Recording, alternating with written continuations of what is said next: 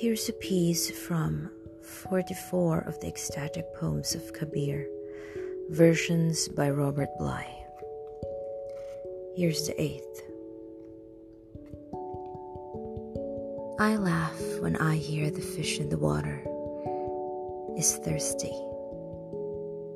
You don't grasp the fact that what is most alive of all is inside your own house.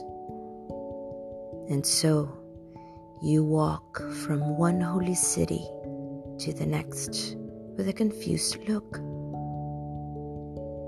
Kabir will tell you the truth. Go wherever you like, to Calcutta or Tibet. If you can't find where your soul is hidden, for you, the world will never be real.